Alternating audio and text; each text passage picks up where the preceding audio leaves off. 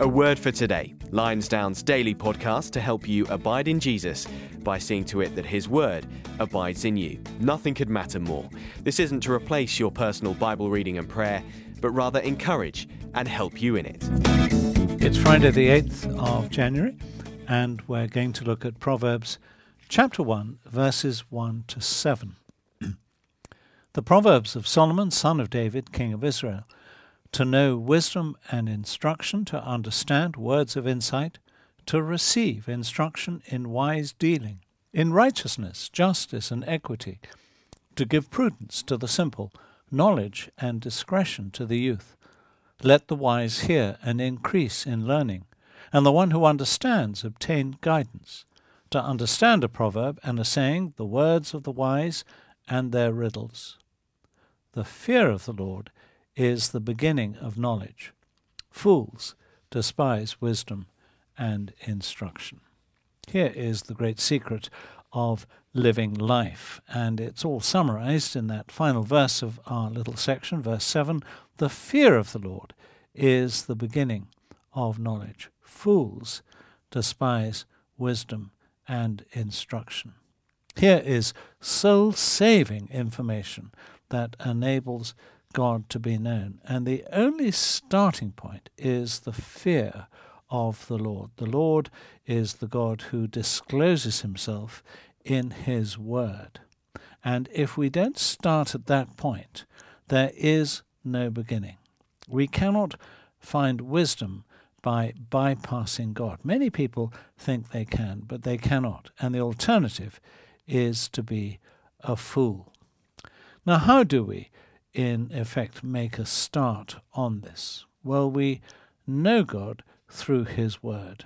And those opening verses of our passage teach us to value wisdom. You notice all the words that are used, like instruction, words of insight, wise dealing, prudence, knowledge, discretion, learning, guidance. And this idea of committing to learn, that these are things we should know and understand and receive instruction about. And it requires a teachable heart attitude, a heart that is open. And the wonderful thing about the Word of God is it all takes us to the cross of the Lord Jesus Christ. And once we've got that clear, we get into relationship with God through his cross, and we then learn from him how to live our lives.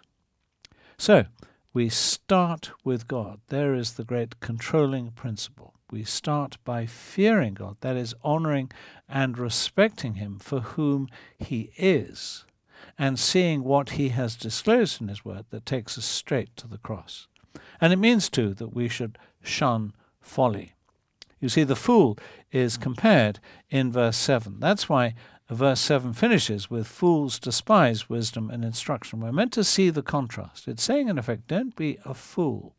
A fool, by the way, is not somebody who has a low intelligence quotient or who is uneducated, but indeed he or she may be somebody who is very educated indeed and teaches others. No, the fool is somebody who has sinful contempt of what should be treated with respect and is dominated by unteachable attitudes. He's somebody who despises the wisdom and instruction of God.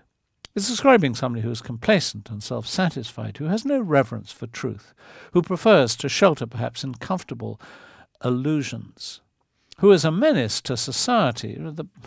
The Bible says things like, it is better to meet a bear robbed of her cubs than a fool in his folly. Well, I know I wouldn't like to meet a bear robbed of her cubs, but the Bible says, well, to meet a fool in his folly is worse. Fools introduce decay, corruption, hurt, and harm wherever they go. They exclude God as much as they can from every situation. They bring sorrow and heartache to their families, bitterness, and sometimes calamity to their colleagues. Wisdom, we're told, calls out to fools, but fools exclude themselves. They turn their back on the call, unless they turn from their cherished independence to God himself through the gospel. So, the great message that Proverbs begins with is this message of verse 7. The fear of the Lord is the beginning of knowledge. Fools despise wisdom and instruction. For the next 2 days, we're going to be looking at the care of the heart.